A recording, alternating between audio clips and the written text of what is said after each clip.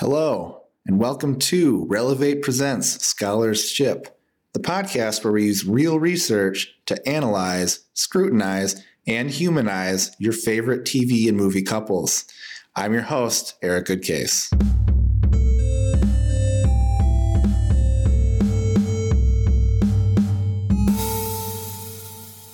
Hey everyone, welcome back to Relevate Presents Scholarship.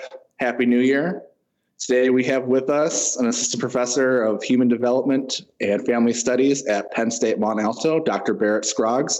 Happy New Year, Dr. Scroggs. Happy New Year. Thanks for having me. No, thank you for joining us. And then as always, well, as most of the time actually, Dr. Denzel Jones will be joining us as well. Denzel, how you doing? Yeah, doing well. Always as of recently, right? Yeah. Yeah, doing well. You know, sometimes the show is going through changes. And that's just the way we got to do it. Oh, that was a good one. You know, I want to make that my signature of just like anytime there's a song involved, just like referencing the song in some way. I've legitimately listened to that song, added it to my Spotify because I enjoy it so much. So yeah, that's so funny. Well, if you have a guest, Barrett, you want to give us you want to sing just that one line of the song? Started out on the right foot. I didn't sign up for that. That's fair. Oh, I thought we'd all three do it at the very end, just take us out. If that works for you guys, we could do that too. Cool. I'll do the harmonies. Okay. But if you haven't guessed already, we're talking about the Netflix original Big Mouth. Before we get really into Big Mouth, let's talk to Dr. Scroggs a little bit about who you are, what you research, what kind of your research passion and your passion in general kind of is. So why don't you give us a quick intro to who is Dr. Barrett Scroggs? That might take a while. But the gist of it. So yes, as you said, I'm an assistant professor of human development and family studies at Penn State at the Mont Alto campus. And most of my research looks at the transition from adolescence to adulthood, and more specifically looking at the experiences of LGBTQ folks, but also looking at things like sexual guilt and other things that are happening related to sexuality and identity during adolescence and emerging adulthood. So issues related to those things, as well as things like religiosity and LGBTQ folks and group identification and kind of how they connect with each other. So all things kind of under that big umbrella. Gotcha. Well, as soon as you said sexual guilt, I thought about Big Mouth. I mean, there's not a better representation of being awkward and sexual guilt that I can think of on TV than Big Mouth is. It's pretty central theme. When did you first kind of engage with the show? So I very recently, I was online and I saw an article. I think that I knew kind of it existed in my periphery, but I read an article talking about how in this most recent season, there was a character that was kind of exploring their bisexuality. And that, as somebody that researches LGBTQ issues and sexuality, I was really interested in that. Mm-hmm. I almost just kind of found the episode just to watch that episode, but I'm glad I didn't. I actually started back at the first episode and just binged it. I watched the first episode and was hooked. So it kind of came about through my research topics and that sort of thing, and just kind of hearing about the show. And then it was, as you were kind of talking about, the concept of sexual guilt, and in season 2, the shame wizard. I was literally finishing revisions on a paper that just got published on sexual guilt, and I text messaged my two co-authors. I was like, "Y'all have to go watch Big Mouth. It's literally our study in That's cartoon." So funny. So. Well, before it might kind of come up naturally, but do you want to talk a little bit about your findings from that?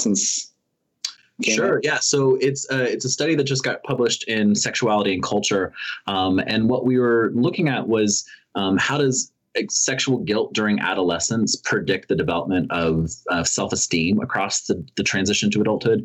And we found that it does have some significant influence, not only just on sexual guilt predicting lower levels of self-esteem, but also specifically in people of color, we're finding that the sexual guilt during adolescence is significantly associated with the slope of change and the trajectory of change of self-esteem across the 10, 15 years from adolescence to adulthood.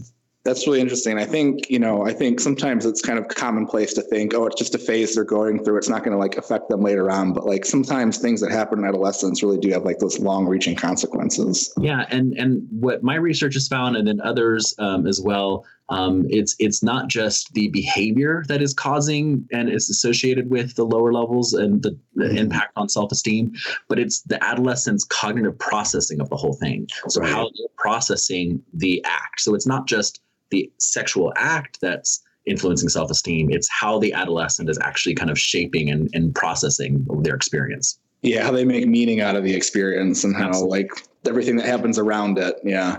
Which there's, again, we're going to come back to this. There's so much of this to talk about in Big Mouth. It's crazy. Yeah. So I already know the answer to this, but the people don't know the answer. Denzel, do you like this show at all? Is this like Yeah. So I've been on record before of I say about 98% of the other podcasts and saying like, yeah, I haven't seen this show. I'm just going to come up here and wing it and we'll see what happens. But so this is one of the few shows that we've actually recorded that I have watched a plethora of times. Both seasons at least more than 10 times. So love it. Love Big Mouth and everything. Yeah. There's been times where I've been talking to you about Netflix or TV show, and it's like, and your response will be, yeah, it's better than rewatching Big Mouth for the 10th time, I guess. Yeah. So yeah, I don't blame you. I've actually rewatched it a couple of times myself, and I just rewatched it recently for this podcast, and it's a pretty quick watch, so it makes sense why that would be the case, and it hooks you in really well. It's very binge-worthy for sure. It does. I think it's a nice mix of really great informative information and kind of normalizing some of experiences, and also just engaging an older adult audience with some of its more kind of crude humor and being able to, I guess, externalize or like personify some of those things. But yeah, I think they do a brilliant job of like playing both sides, just like doing like ridiculous, grotesque stuff and then doing stuff that's like really intelligent and like makes you think. So, well, I think especially in season 2, we go deeper than I thought was possible. Season 1 obviously has some depth there, but season 2, and I imagine we'll be talking about some of the things, but especially things related to Jessie and her related to her divorce. Like there's things that I think that I was not expecting the depth that they were able to achieve. And also I think that I agree. One of the cool things I've also noticed is that for me as an adult watching the show, I'm able to process and think about my adolescent experiences in a different way and normalize it, but also to kind of think about, like, man, I wish what would it have been like if I had seen this show when I was 13 and 14. So yeah, I've thought about that a lot too. It has given me a lot of I guess nightmare flashbacks. I don't think anyone enjoyed middle school. I don't think I've ever met anyone who's like, "Oh, middle school was the best."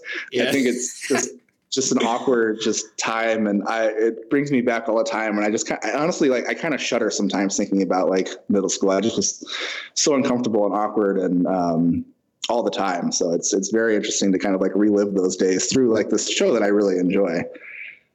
Yeah. So how did you get involved with the show, Eric?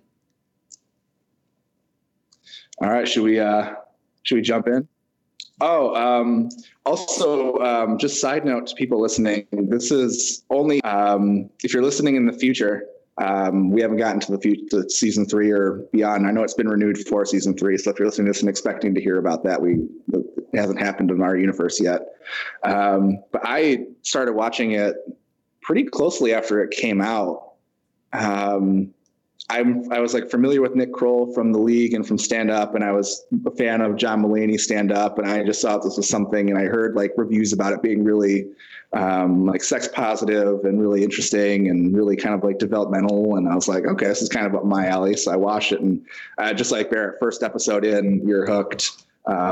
First episode in, there's like full frontal genitalia, like animated, but still like in the first 10 minutes, and I mean, they really go for it. Mm. Nice. All right, so let's jump in. I know that one of the big themes, and I think this will come up a lot in general talking about the show, and it kind of fits in with talking about like sexual guilt and stuff like that, is the hormone monsters. Mm-hmm. And they are really they just make this show. So Barrett, I'll give you kind of the first, what are your first impressions kind of watching the show, thinking about the hormone monsters?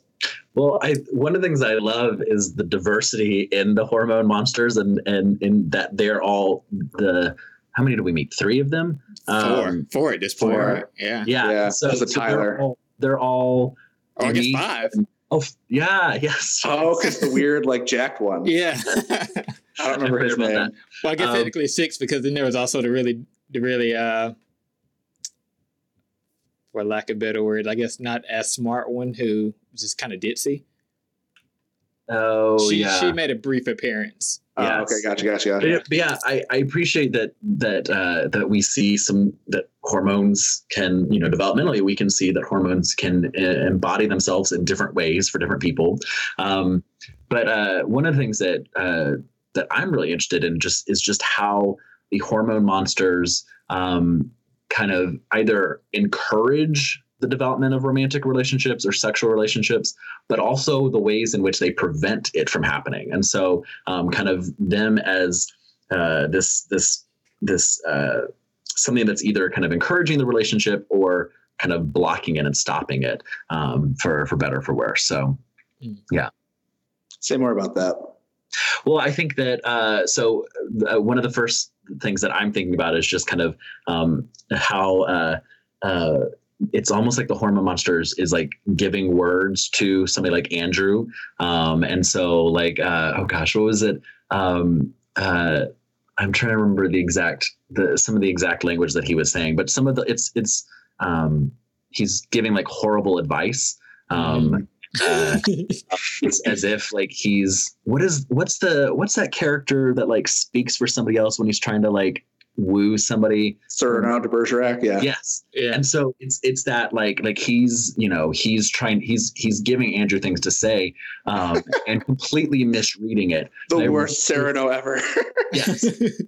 Just worst advice, period. But like that's what you're getting from him. And so so just like that horrible advice there, example of Andrew having or being like playing games with Missy and her parents, and those are the best. I don't know if I should say that on the podcast. It might change our rating, but I know. I'm sorry. I should have. Are you going to practice it in the mirror later? And he's like, no, it's just not natural. Yeah.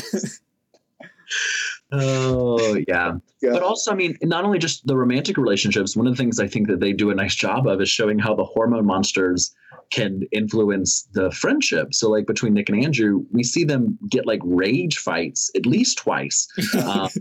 And that's encouraged and instigated by the hormone monsters. Mm-hmm. And so that like those, like, I think that they do a really nice job of presenting development, the biological development that's happening by showing how our biology influences our social relationships. And so the biology, those hormones that are inside of us are influencing obviously our sexual, romantic relationships, but even just our friendships as well. Sure. So yeah. Especially with Andrew, because you see that the most, because he's the one who's followed by the hormone monster, like from the very beginning. Right. So the other like hormone monster comes in later or whatever, but Andrew's kind of the one where you're introduced to the hormone monster, and you see Andrew kind of go after Nick. You see Andrew go after his dad at one point, which is my favorite, because the hormone monster like regrows hair while he's getting angry. But yeah, you really see how it kind of externalizes this kind of like desire to kind of like be reactive and to kind of give in to kind of those primal anger feelings or whatever. And it's kind of really interesting to watch, because Andrew's such a timid kid, but to see him like rage is totally different than his normal self. Yeah.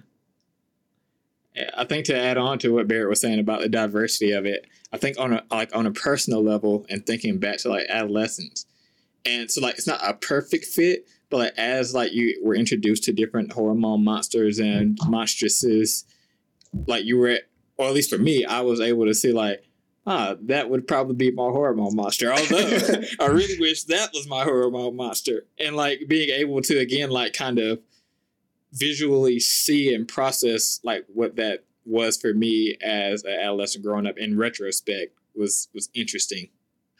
Well, and one of the things I thought was so interesting is in season 2, where so we've been introduced to the hormone monsters, montresses this whole time, and then we get the shame wizard.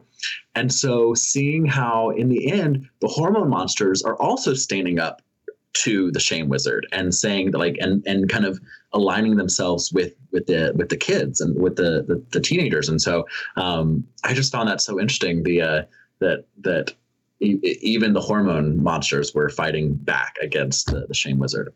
Yeah. Shame Wizard was such an interesting character as well. It kind of comes in season 2. Again, mostly Andrew, but then there's the episode where it like starts to kind of like interact with everyone.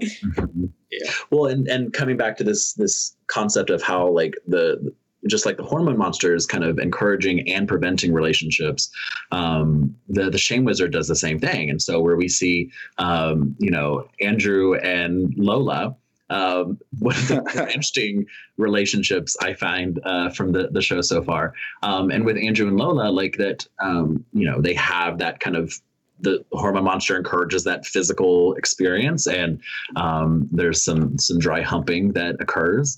Rubbing fronts. Per normal with Andrew.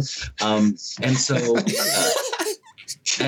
so Andrew doesn't want to pursue it, but then that shame wizard comes in and is basically kind of like, you know what, beggars can't be choosers. Like, you've got somebody that's interested in you, like you're never going to get anything aside better than this. And so kind of and staying with that. And then we get to see how that shame comes out, and like once Andrew and Lola are together, and like he feels shame and embarrassment about like kissing in public and at school and those sorts of things. I also love that I think that was the same episode where the shame wizard gets the hormone monster drunk and just kind of like distracts the hormone monster while the shame wizard takes over to control that relationship. Did he tell him like everyone likes you better whenever you had a shot? And he was like, "That what people are saying?" Yeah. Oh goodness. Yeah, and the shame wizard brings up kind of an interesting concept. And you talked about sexual guilt earlier, and we can talk about the difference between guilt and shame if that's something that makes sense. But what kind of do you see as the role of shame in the show, and then how does that kind of play out, and like how it kind of might manifest in kind of real life relationships or real life development? I'm not sure if this is kind of the answer to the question, but what I will say is that I think that one of the things I appreciate about kind of the time in which we're living right now is I think that there are more open conversations and more vulnerable conversations around shame. I know that for myself, it was reading Brene Brown's book, Daring Greatly, a couple of years ago, that I finally had a language for what I was experiencing and my own experiences of shame. I just didn't have the words to talk about it until reading that book. And so I think that one of the things I love about this show is that it once again kind of personifies and kind of creates this character that embodies shame.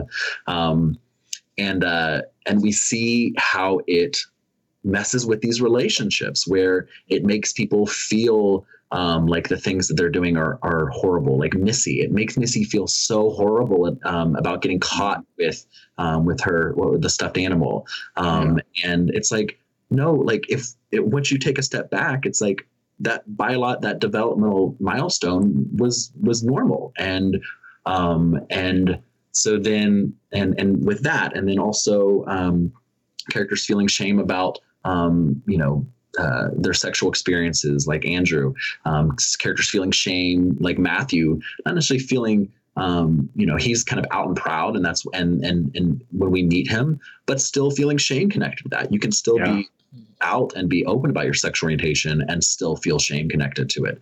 And so we see at the sleepover at the school, we see that being manifested in all the different ways that shame is influencing a person. But then I just love so much the moment we get to see them fight back against the shame wizard.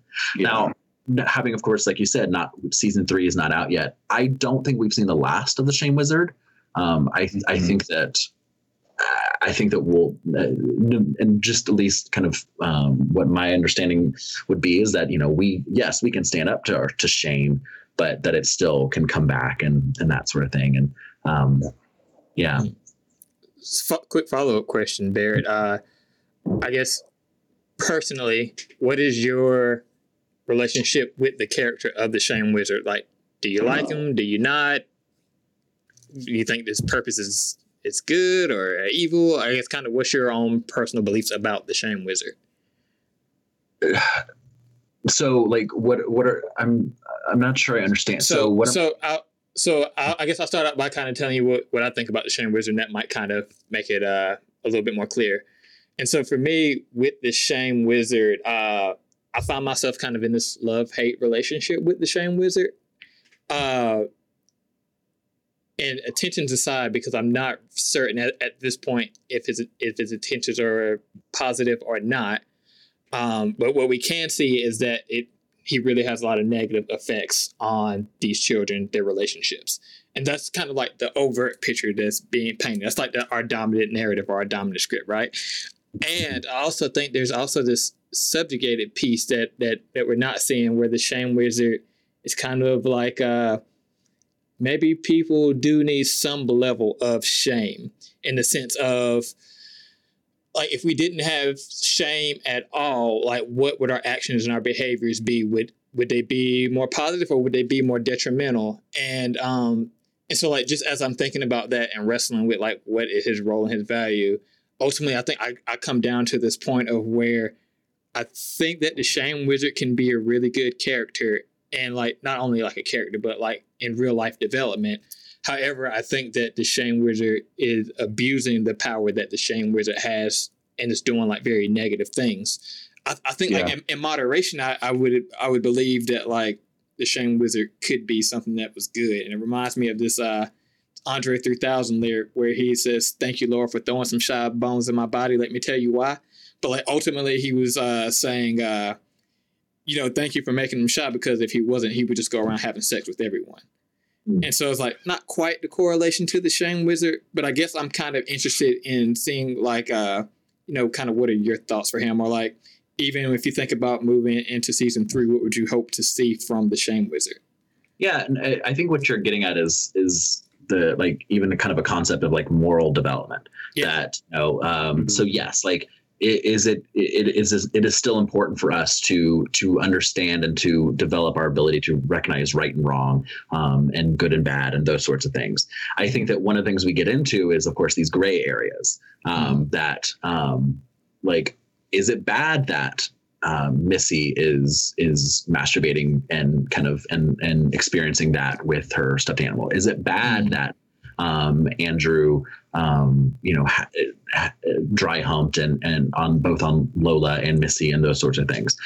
Or but then also kind of thinking about things in moderation. And so like some of these acts, I could go off on a tangent here, but go for it. I think that I think that the it's these gray areas that the Shame Wizard kind of shines a light on. But I also think that it's like, yes, it is a good thing for us to recognize kind of right and wrong. But in these situations, I think that what we get at with shame and with the Shame Wizard is recognizing that we're not alone in our experiences of this, that other people have these experiences, and other people have made these mistakes or do these things, and that we're not the only one. I had not thought about the Shame Wizard as a protagonist, as a positive character. So that's why I was originally confused by your question, because I do not associate the Shame Wizard with a positive light.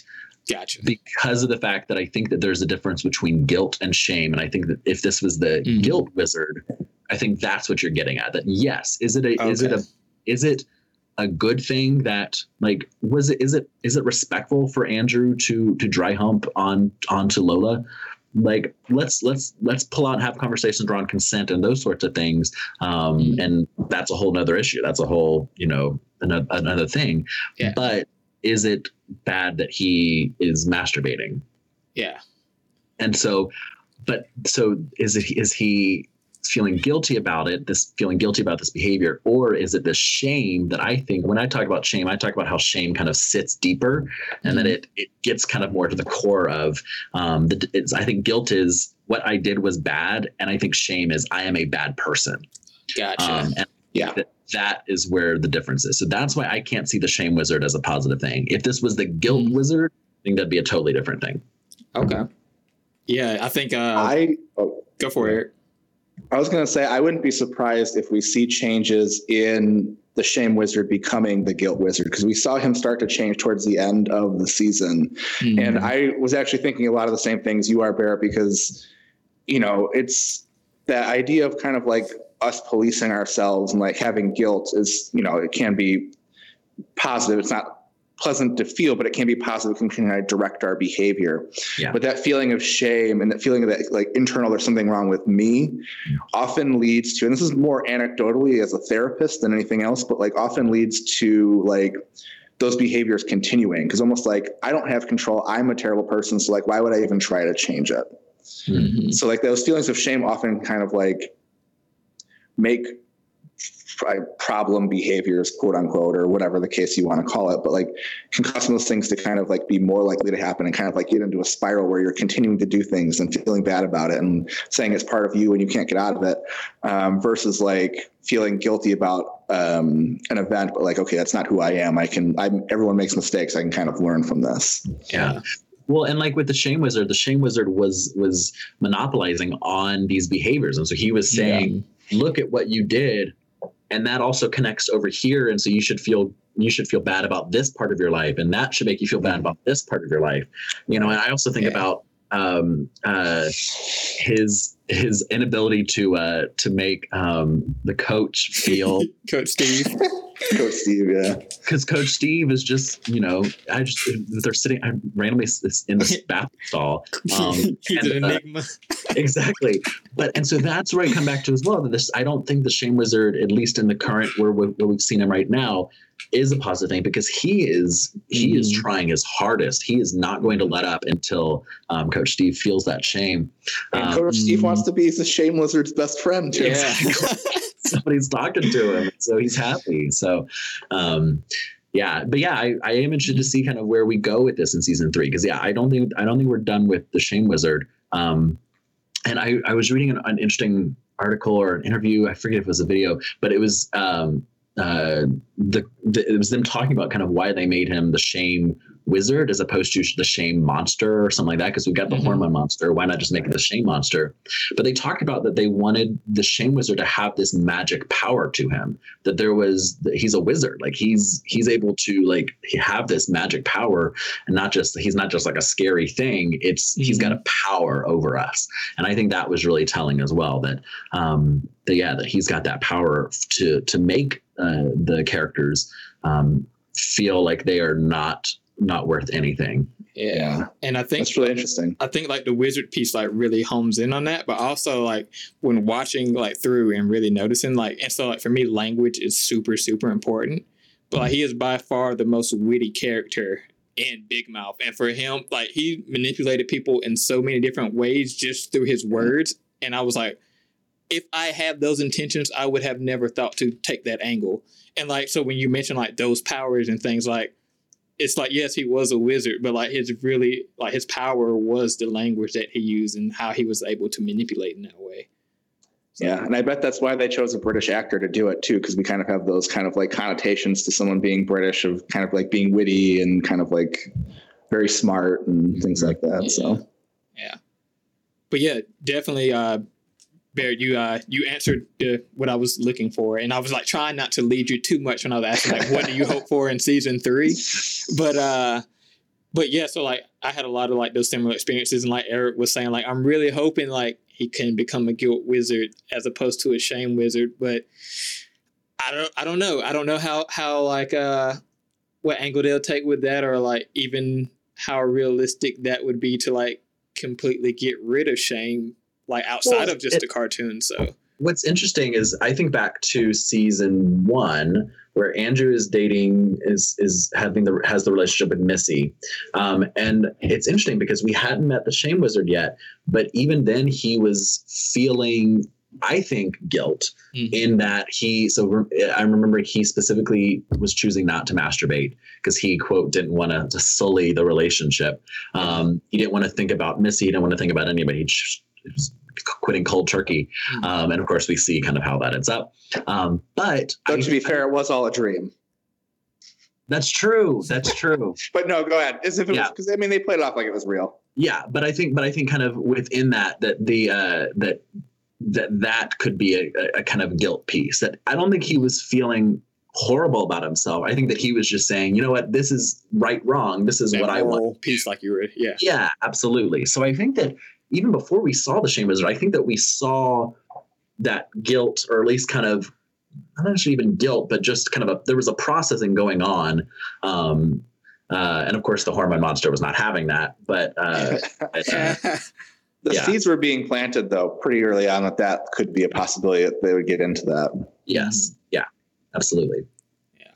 Yeah. I know I said this already, but I really like how you kind of differentiated the shame piece and the guilt piece, and just how we talk about those two separate but can be somewhat interrelated things as it relates to like our own social constructions of these different behaviors and like what messages or meanings we give to them.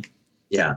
Well, and I keep coming back to the episode where they turn the tables and they stand up to the Shame Wizard, but what they do is they say, this is who I am. And they're vulnerable and they're open. And, we see, Nick is wandering around naked. On the segue. And Andrew's giving a tour of the places. Once again, we're still not okay with some of these behaviors. We're giving a tour of the places to masturbate in the school. And so we're seeing them being vulnerable, we're seeing them being open about those things. And obviously the show, I think, does a nice job of saying vulnerability and openness is great within moderation, because then we also see that there is some repercussions for the fact that like they literally destroyed the school in their like vulnerable, open kind of thing. So yeah, I think the show does a nice job of talking about some of these things within moderation. But yes, like there's oversharing. There's a point where you're oversharing. You're being too open, but that vulnerability is a positive thing. And that vulnerability comes as soon as we say goodbye to the Shame Wizard, as soon as we say we're done with you, that's when that vulnerability shows up. Yeah. They should have like a vulnerability, goddess. A vulnerability goddess. Yes. Yeah. Like they had like the DNA and the other people at the headquarters. I can't remember the other one's names, but me neither. Yeah. All I know is like between the guilt wizard and the what's the one you just said?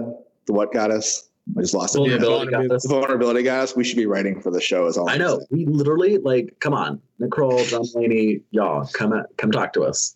Yeah, I would be interested to know, because there has to be, like, it seems like there's some sort of like developmental scientist in the house working with, because like not only just like the content of like the plot lines, but like the information they're presenting. I've been really, really impressed with it. So, but seriously, come talk to us. Yeah, me too. Yeah. Get on that. You can find it at relevatepodcast.com. So hit us up. Say that one more time, I'll loop you into Barrett. Relevatepodcast@gmail.com. Anyway, I also really like that one of my favorite lines from the Shame Wizard was, I don't even remember who he was talking to. I think it was the Hormone Monster, but someone mentioned, why is the Shame Wizard going after Nick? And it's like, oh, parents did so well at raising his self-esteem, I can't get to him at all. He was talking, and it made me think about, I was thinking so much about like the parents and their roles and like the development of the kids as well. And I wondered, I think a lot about Nick's parents, because I think Nick's parents are the coolest. I love Nick's parents. Yeah. My wife and I honestly watch and say, like, are we going to be like that as parents? And absolutely. Yes. Yeah. So how do you feel like the relationships with their parents influence their relationships, their development, how they interact with the Hormone Monster and Shame Wizard and all that kind of stuff? Yeah, I think that the show does a nice job of showing different family relationships that we see. Like we see with Nick's parents, that they're open and they're sex positive and they are comfortable with affection and those sorts of things. Then we so see, loving. Yeah. Yes, and absolutely. Even with Judd, who seems like would be like the most rebellious, like anger inducing kid ever. And his dad's just like, oh, I love that kid. Like, it's so funny to watch. And we see how, and not only what you're talking about with Andrew, but we see how that parental influence produces a healthy view of sexuality and about their identities and those sorts of things. So that Nick, like self-esteem, we're in a good place. And even Leah, his sister Leah, that we see her ability to stand up and say, you know, this experience that I'm having at the party, like, this is not okay. And so we're seeing how these healthy relationships from the parents can produce some really positive behaviors in the children. Absolutely. Then we get to see, you know, parents like Andrew's, which for entertainment purposes, Andrew's parents are great. For actual real life, I'll let Barrett get more into that. Yeah. Can I just mention one more thing about Nick's parents too? Is that it's not like because Nick's parents are a certain way, Nick never experiences any negative feelings. He still goes through a lot of the things and still like has doubts about himself and even like can be a little, maybe grandiose isn't the right word, but still believes he's going to be a point guard for the Knicks, even though he's super tiny. Like, you know, like there's still some things there. But overall, the way his parents have kind of like helped him in a way and develop in a way that has been really healthy. Well, and I think with Nick's is a great example of how parental attachment can influence those things. And we also see what happens when Nick tries to deny it and kind of tries to move away from his mom and say, I don't, you know, don't tuck me in, you know, don't call me Nikki. And at the same time, then we get to see somebody like Jay coming in who desires that so much, because being in a household with very distant parents or very uninvolved parents, and just kind of the nine, I think those two kind of on a spectrum in a way. But coming back to Andrew's parents, some comedic relief for sure. But talk about some parents that are the opposite of sex positive, you know, that we're seeing, like, we see where that shame is coming from. I forget some of these experiences, but I remember the dad, I feel like multiple times said to Andrew, like, what did you do to her? Like, what did you do? Like, what? It's immediately kind of going to this negative place. And so, and seeing kind of, but at the same time, then we see that his parents can still find a way to show affection and to love each other and that sort of thing. Thanks for cutting off there. I know exactly where you were going.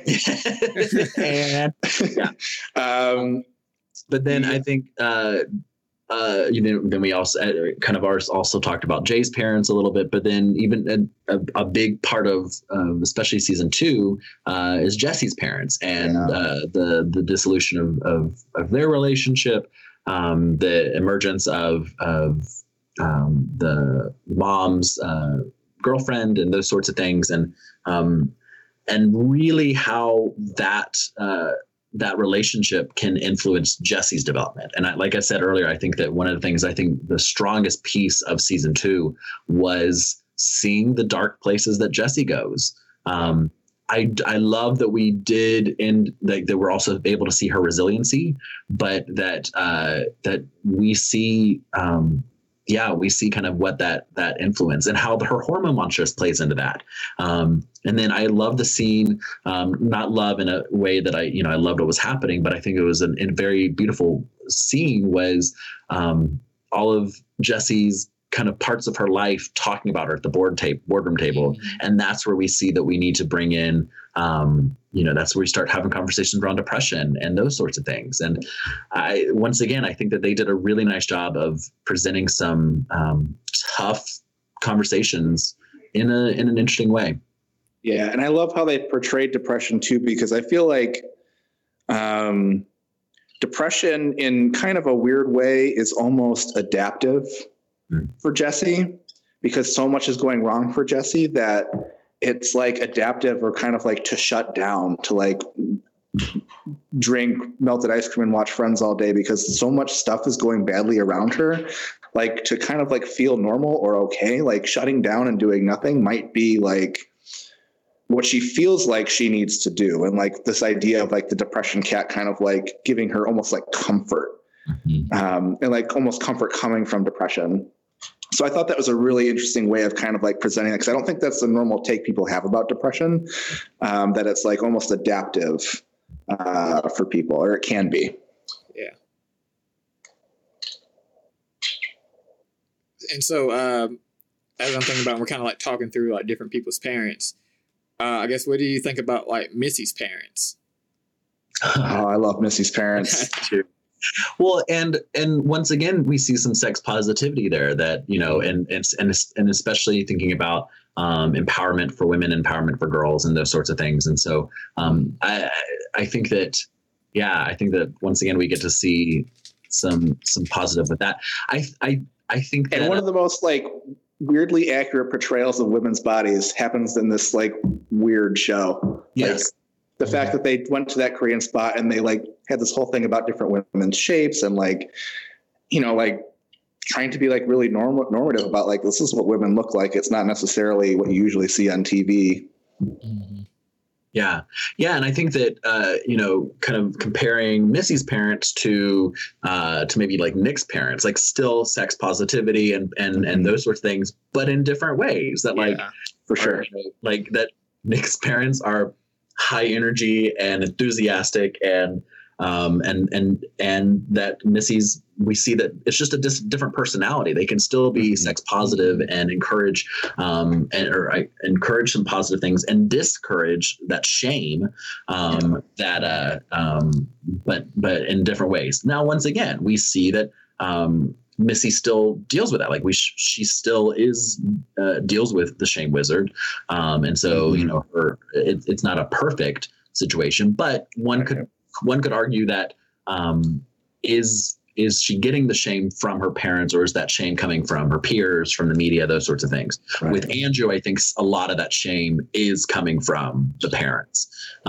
So yeah, it's just, I think that they presented it in a nice way that, like Absolutely. You were saying earlier, Eric, that just because they had great parents doesn't mean that they are immune to these negative experiences. Right. And other side note too, like, I feel like I might be arguing with a straw man here, but sex positive doesn't mean like everything's okay. And I think that needs to be said too, because like Missy's parents put up boundaries too. Like when whatever happened where her and Andrew went out to that party and there was some Mons pushing, as it was later coined, she still set boundaries and like, this isn't like okay for where you're at. And like, we need to still set a boundary, but like didn't encourage the shame in the same way that Andrew's dad did by calling him a pervert and saying, what did you do to her? And kind of like, and tell him to go push the lawnmower with his Mons.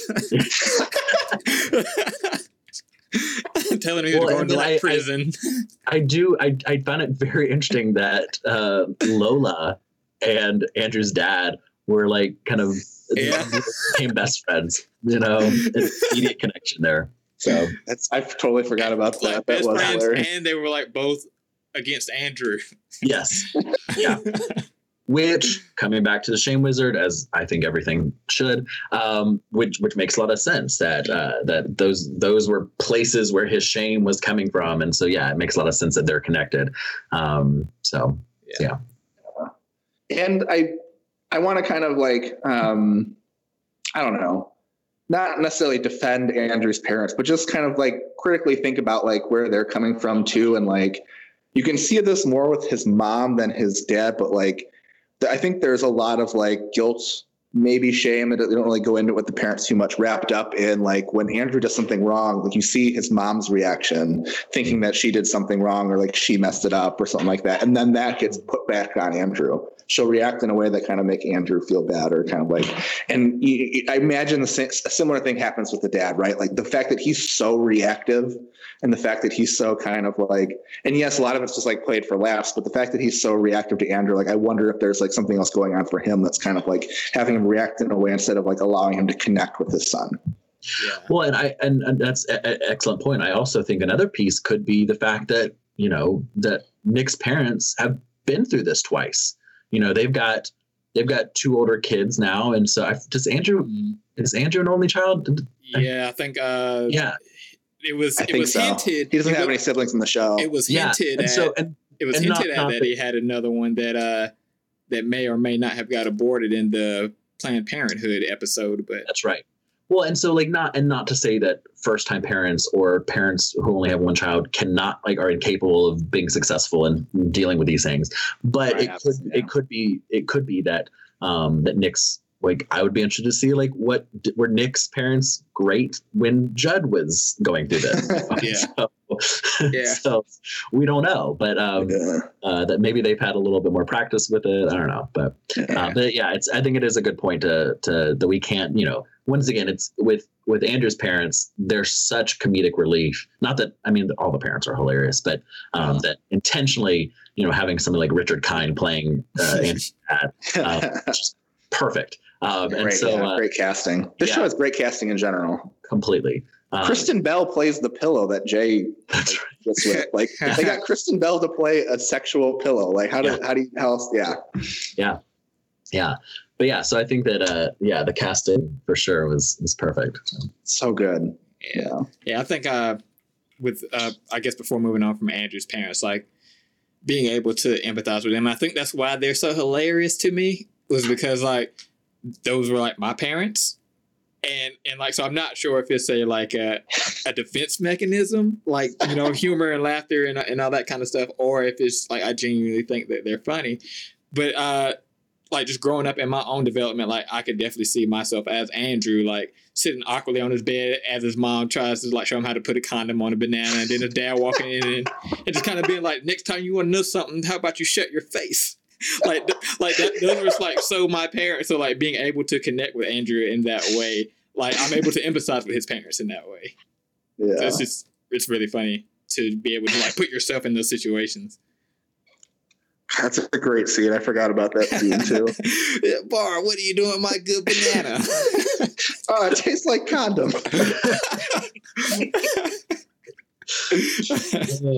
Great scene.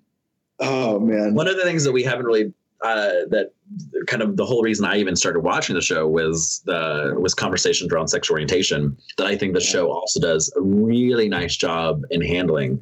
Because once again, we have a character like Matthew who is out and proud when we meet him. That with this show, with a lot of these other shows that are out nowadays, the plot line isn't just the coming out process for the LGBTQ child, and so that. Whereas, 5-10 years ago, stereotypically, that was the plot of any kind of LGBTQ character was the coming out. And nowadays we're seeing characters like Matthew, who when we meet him, he's out and proud, and voiced by Andrew Rannells. Once again, phenomenal casting on that one. So, but I love a couple of things about Matthew.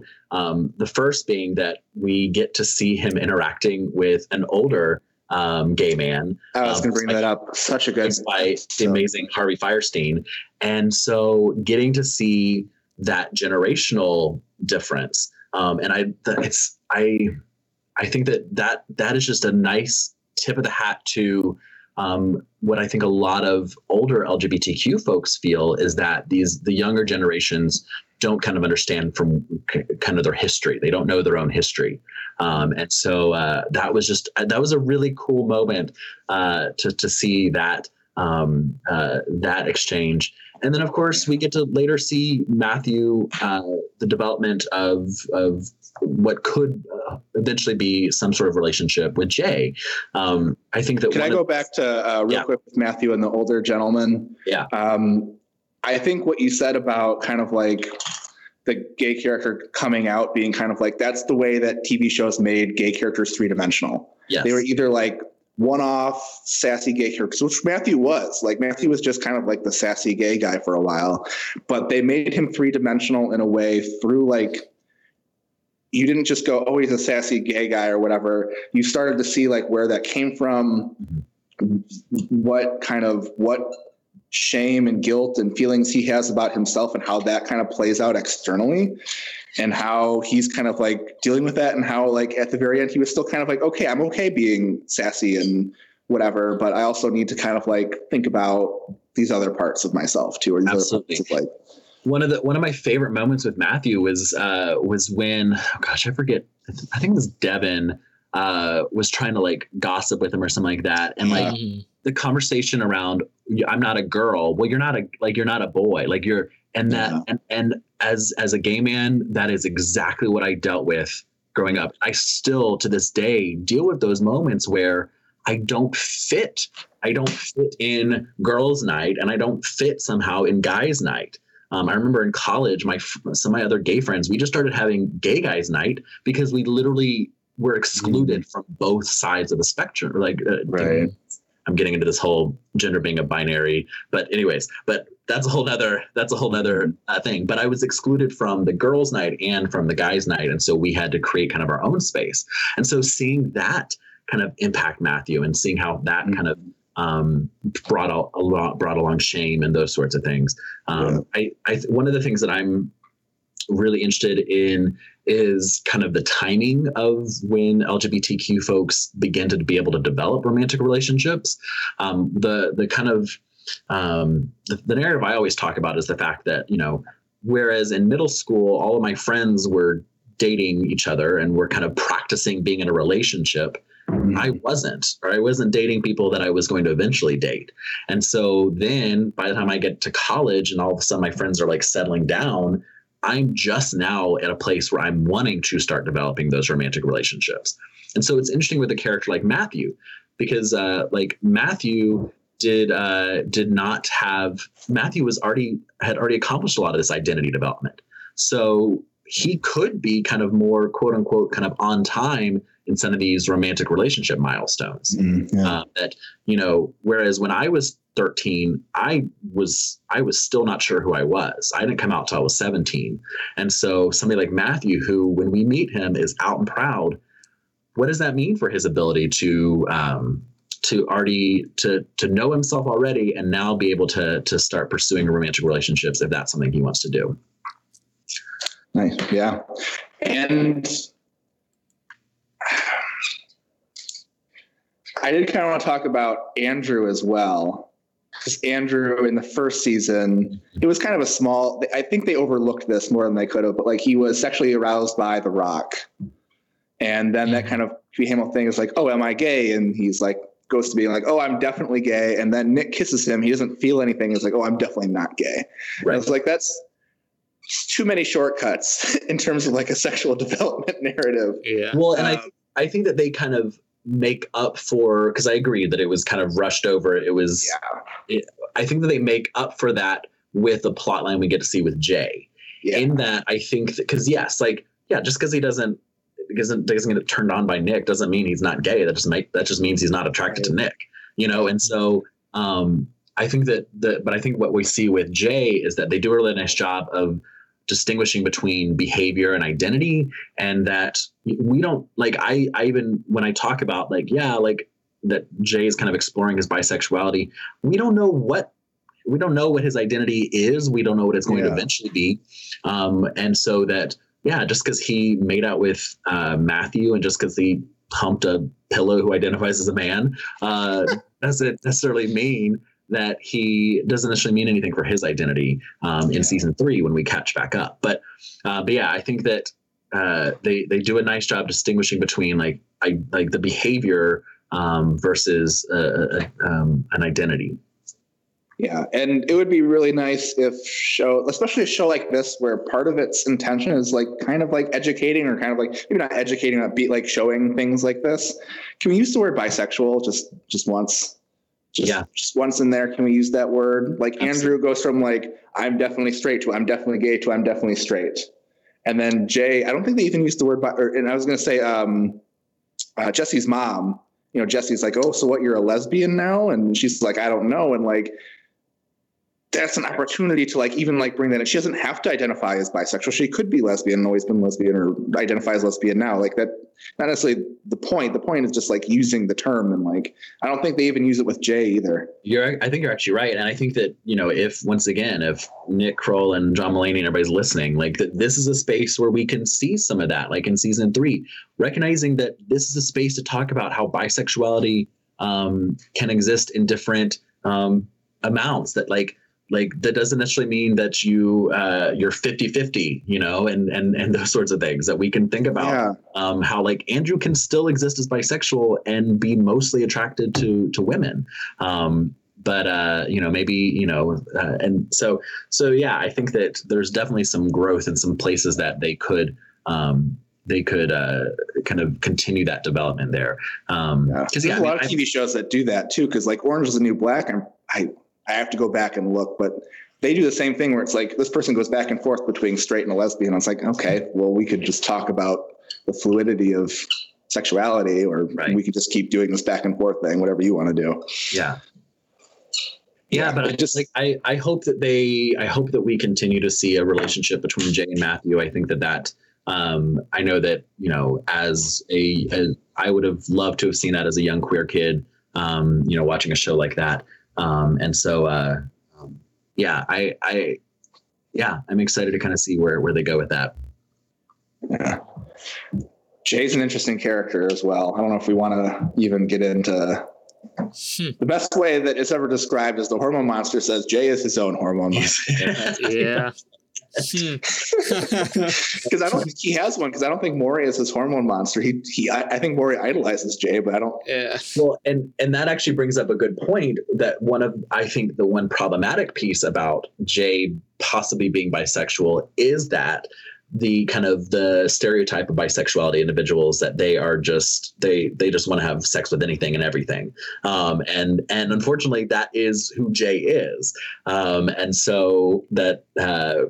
So I think that that's one problematic piece about Jay being a character exploring his kind of sexual orientation, in that if he does end up using the term bisexual, then what is that actually saying about the bisexual community? Yeah. And it would be great to see Andrew good on that road. I think that would be a great thing to come back to, because that was like a really like rushed episode in terms of this episode where he has the whole musical number with Fred. By the way, Jordan Peele does an amazing Freddie Mercury. So good. Can you believe that? It sounded like Freddie Mercury. Anyway, like that whole musical happens. He's like about to be out and ready to go, talks to Matthew about it. And then he's just like all of a sudden not gay anymore after he kisses Nick.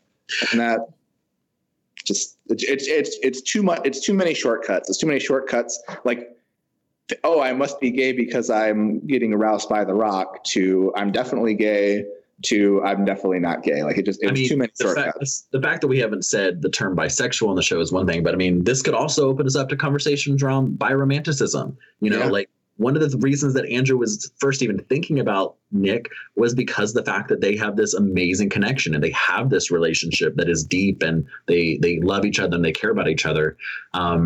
And so what does that mean? Like, how can we have conversations around the different types of attraction, the different types of this relationship? So, because maybe Andrew is really sexually aroused by The Rock or maybe other men, but maybe he wouldn't be interested in relationships or, some other combination of those things. Absolutely. Yeah. So all right. Whenever I think about, so like in terms of, I guess, specific relationships, when we think about, Nick and Jesse, or Andrew and Missy, Andrew and Lola, Devin and Devon, Nick and Gina, Matthew and Jay. There was Jay and Jesse had a thing. Then Jay and his plethora of pillows. I guess when we think about like all these different relationships, is there maybe one or two that you'd like to jump deeper into in talking with us about Barrett?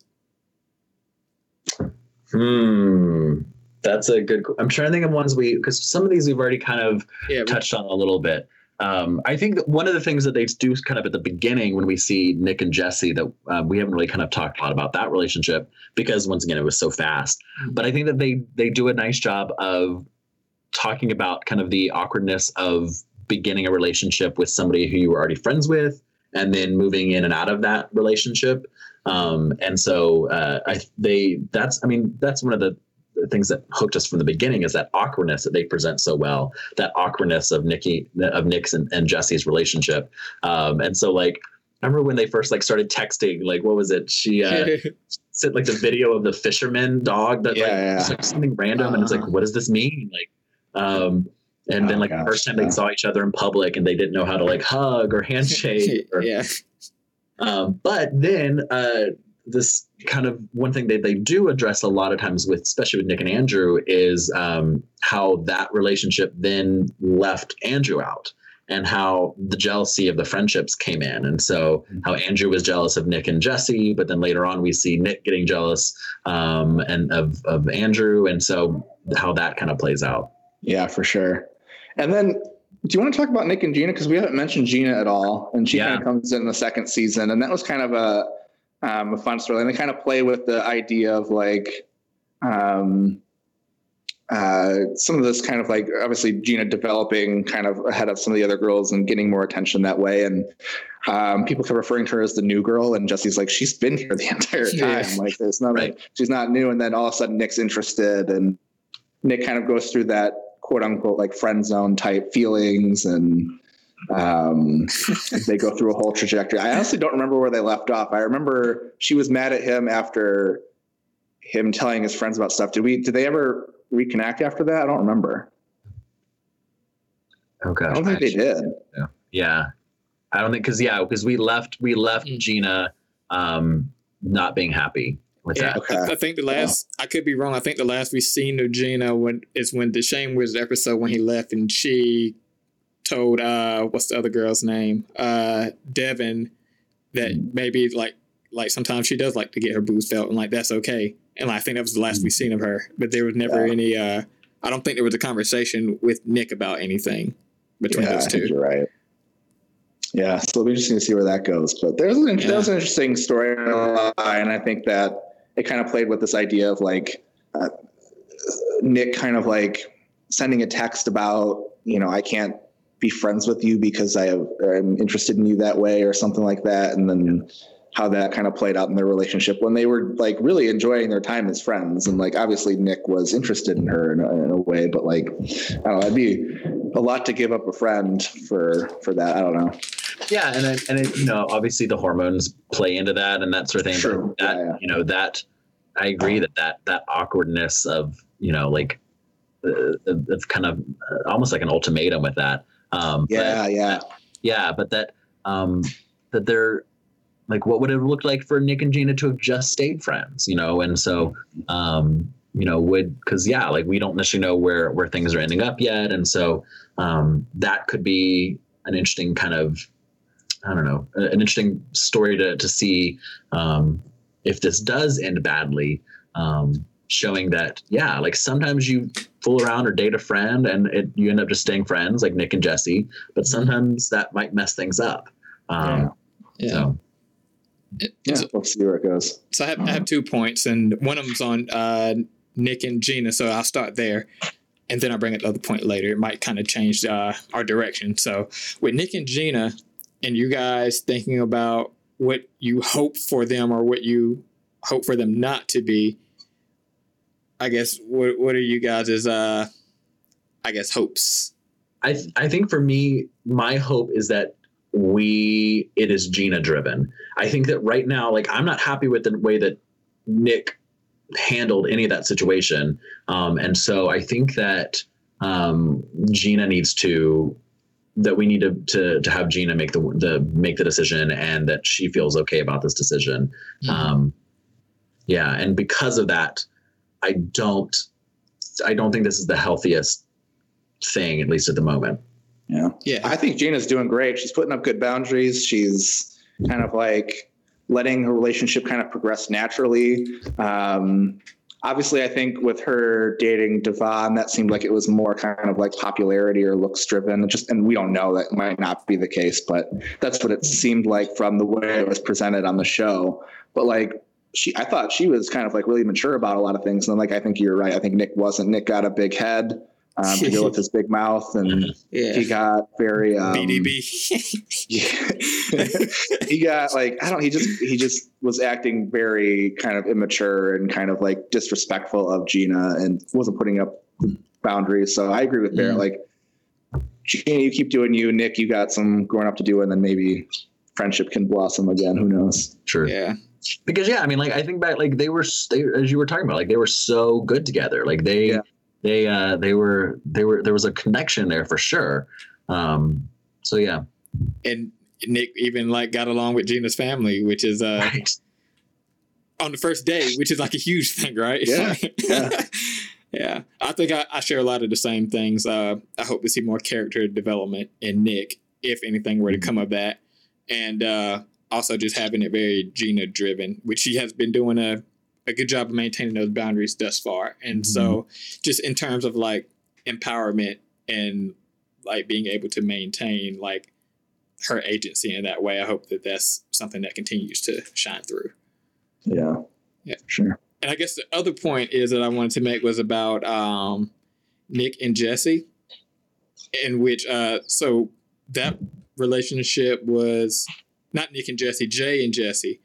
That relationship was probably the hardest relationship for me to witness, because like as you guys were saying, like they must have like relationship education writers like somewhere on their staff.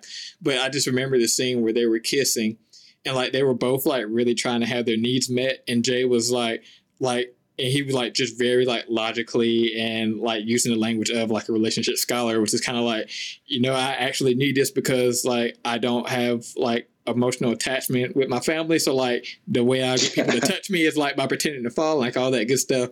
And then like Jesse was like, just shut up and kiss me, as she was like acting out, like just kind of like trying to heal herself from like her parents' divorce. And it was like being able to see like both of them get their needs met in very unhealthy ways was I was like, yes, I'm glad you guys are getting your needs met. And if this Band-Aid continues to be like placed on this wound, this is going to get very disgusting.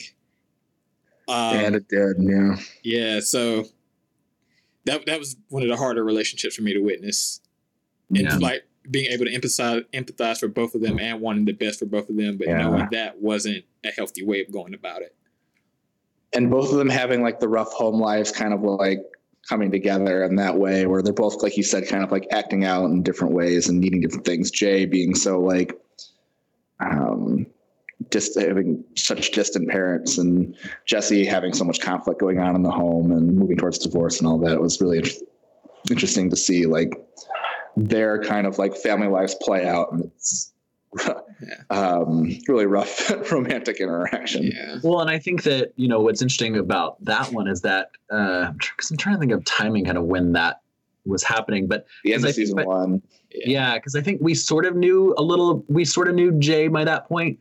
But I think that we also have a different perspective on it maybe now, just because I think we know more about Jay at this point, and Jesse. I mean, we've seen a lot more about both of them. So yeah, just kind of, because when we first met Jay, we didn't really know a whole lot about him aside from just kind of his just general demeanor. But that's a good point though. Yeah, and I think their relationships, it wasn't like overtly stated, but it's also a good message about like values amongst individuals and like what you're willing to give and not give up when being like coupled in a third like member, which is like the relationship. And so like the specific example that sticks out to me is when they were in the hotel room and he was like role playing and being 40, and Jesse was like, no, we're not doing this because I'm 13 and that like makes you a pedophile. Like she wasn't like willing to like role play with him in that way. And I think that's metaphorically, it could be looked at in a way of like just those values and things of like what you're willing to give up, not give up. And that was like one of the bigger defining moments that like was their decision to split from each other, was just kind of that whole, that piece of what they were willing to do and not do with each other. Yeah. Cause Jesse would kind of like give in a little bit, and, Jay would kind of give in a little bit, and you could tell it was like pushing on their boundaries. Like Jesse really didn't want to like be called girlfriend, or didn't really want to like do more than kissing, but like would kind of keep going that direction to kind of like you said, get her needs met. And I think Jay was probably doing some of that too. And then it kind of got to that point where it kind of like reached this point and was like, okay, this can't keep going. Yeah. So yeah, that was a hard one for me. Yeah. All right. I did also, can we just give a quick shout out to how great the Hormone Monstress is? Yeah. And I'm so excited for her to like take over as Nyx, like having a female hormone monster take over as Nyx hormone. That's such a great idea. Mm-hmm. Yeah. I'm really excited to see where that goes. Just more conversations around bubble baths. Yeah. Bubble baths. There's an amazing, I've at least seen one drag queen performance as the Hormone Monstress that exists. So, yeah. So she's made her way into pop culture for sure. Okay. That's awesome. Yeah. Great. All right. So any other kind of like talking points or things we wanted to bring up before we wrap up? I don't think so. I think we're pretty good. Yeah. All right. So you don't have to answer this by any stretch of the imagination, but based on the hormone monsters we know, who was your hormone monster?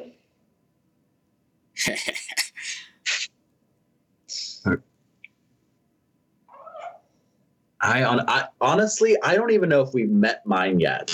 Like, I never, like, as Denzel, you were saying, you kind of had a, like, this is who mine was. More or less.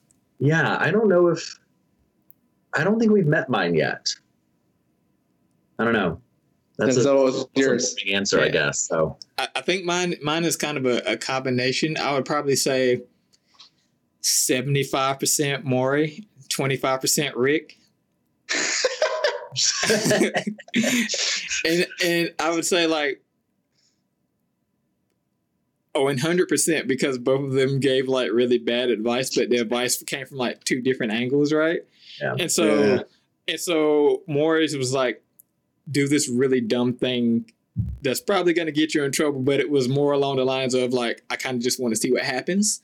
Where opposed to Rick was like, I genuinely think this is what you should do, even though it was like by far just you shouldn't do that. And like his ignorance was just stunning in that way, right? And so there were definitely times in my development where I was like, well, let's see what would happen if I do this, and didn't always lead to me making the best of decisions.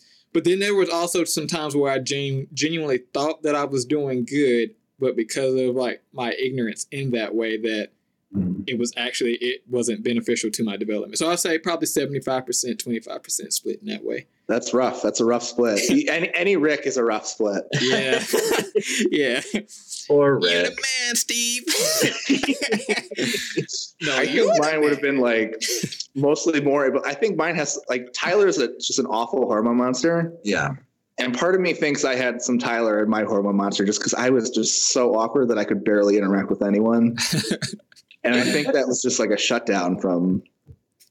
What were you going to say there? What is the Hormone Monstress's name? Connie.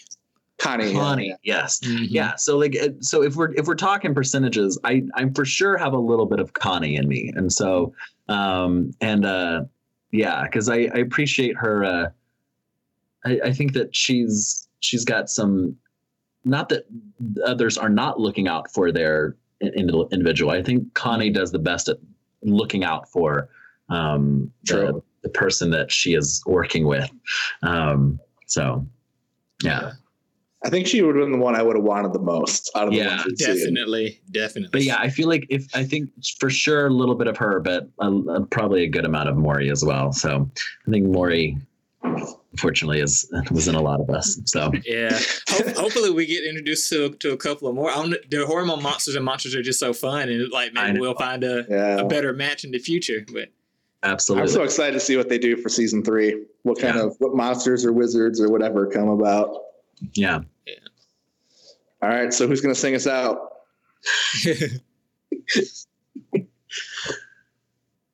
So Denzel, you've sung on the podcast before. You can't say you don't. So how about this?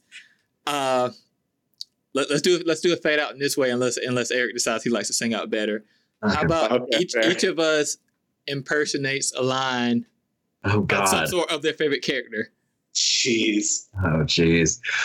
Or just someone they think they can do really well. I'm trying to. Oh God. I'll do a couple off the cuff until you guys decide. I could totally screw this up because, like I said, this is just last minute thing. But do you guys remember Caleb by chance?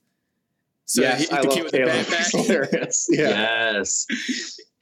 He was like, what did he say? He was like, no matter how much you wash your hands, a trace amount of feces will always remain.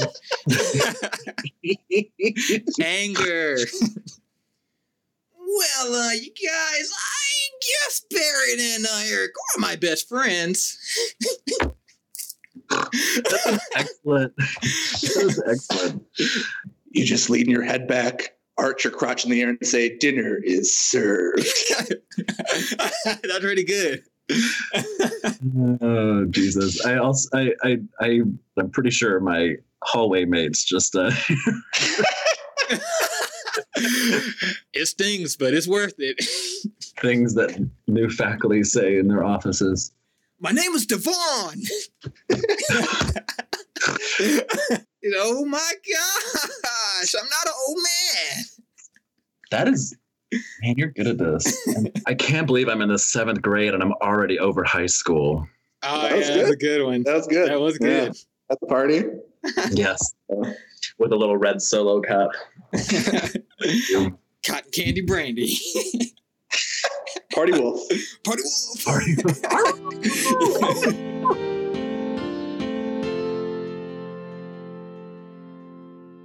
And thanks to you for listening today. If you want to become a part of Relevation Nation and get daily information about romantic relationships, or just want to learn more about Relevate, like us on Facebook at facebook.com/myrelevate, follow us on Twitter at myrelevate, or on Instagram at instagram.com/myrelevate. Special thanks to our producer and the composer of our opening music, Denzel Jones. See you next time.